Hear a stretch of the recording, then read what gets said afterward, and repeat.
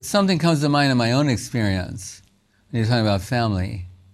I grew up happily in a particular family, but around the time I turned 13, became, and maybe it's just common, the onset of puberty, etc., to start questioning, examining everything. But one day in the kitchen, my mother's there talking to me, like watching, talking, and I'm sitting at the table eating something, and suddenly it occurred to me, I said, this lady is speaking like she totally knows me, like I'm very known to her, and I am assuming that I know her very well, and she's intimately known to me. But then I thought, I don't think I've clearly focused on my mother's face for a very long time, because your mother's just always part of the environment. So, since these strange feelings came to me, I waited. When she came, she's just going on talking about this, that, and the other thing, but then when she came and looked at me, I started scrutinizing her face, and for a few moments, I couldn't recognize who she was. And I thought, this is totally bizarre circumstance. Then I started looking at myself in the mirror, and I couldn't recognize who I was. And I thought, this is extra bizarre, très bizarre.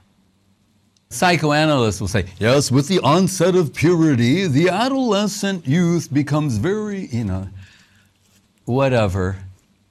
It's like when my brother, the urologist, was in med school, he had this girlfriend, and who I was sort of, if you want to say preaching to, but talking to about philosophical things.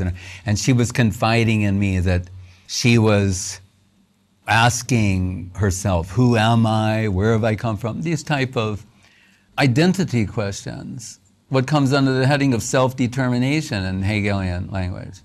So I thought she was a really cool person, because I thought, oh, this is somebody I can relate to. She has self-doubt. And when I brought it up to my brother, he said, oh, she's just going through a phase. She'll get over it. And I thought, she's going to get over inquiring who she is, trying to understand who she is, where she's come from, what her purpose is. I was shocked. I thought, no, she shouldn't get over that. Human form of life is very rarely achieved.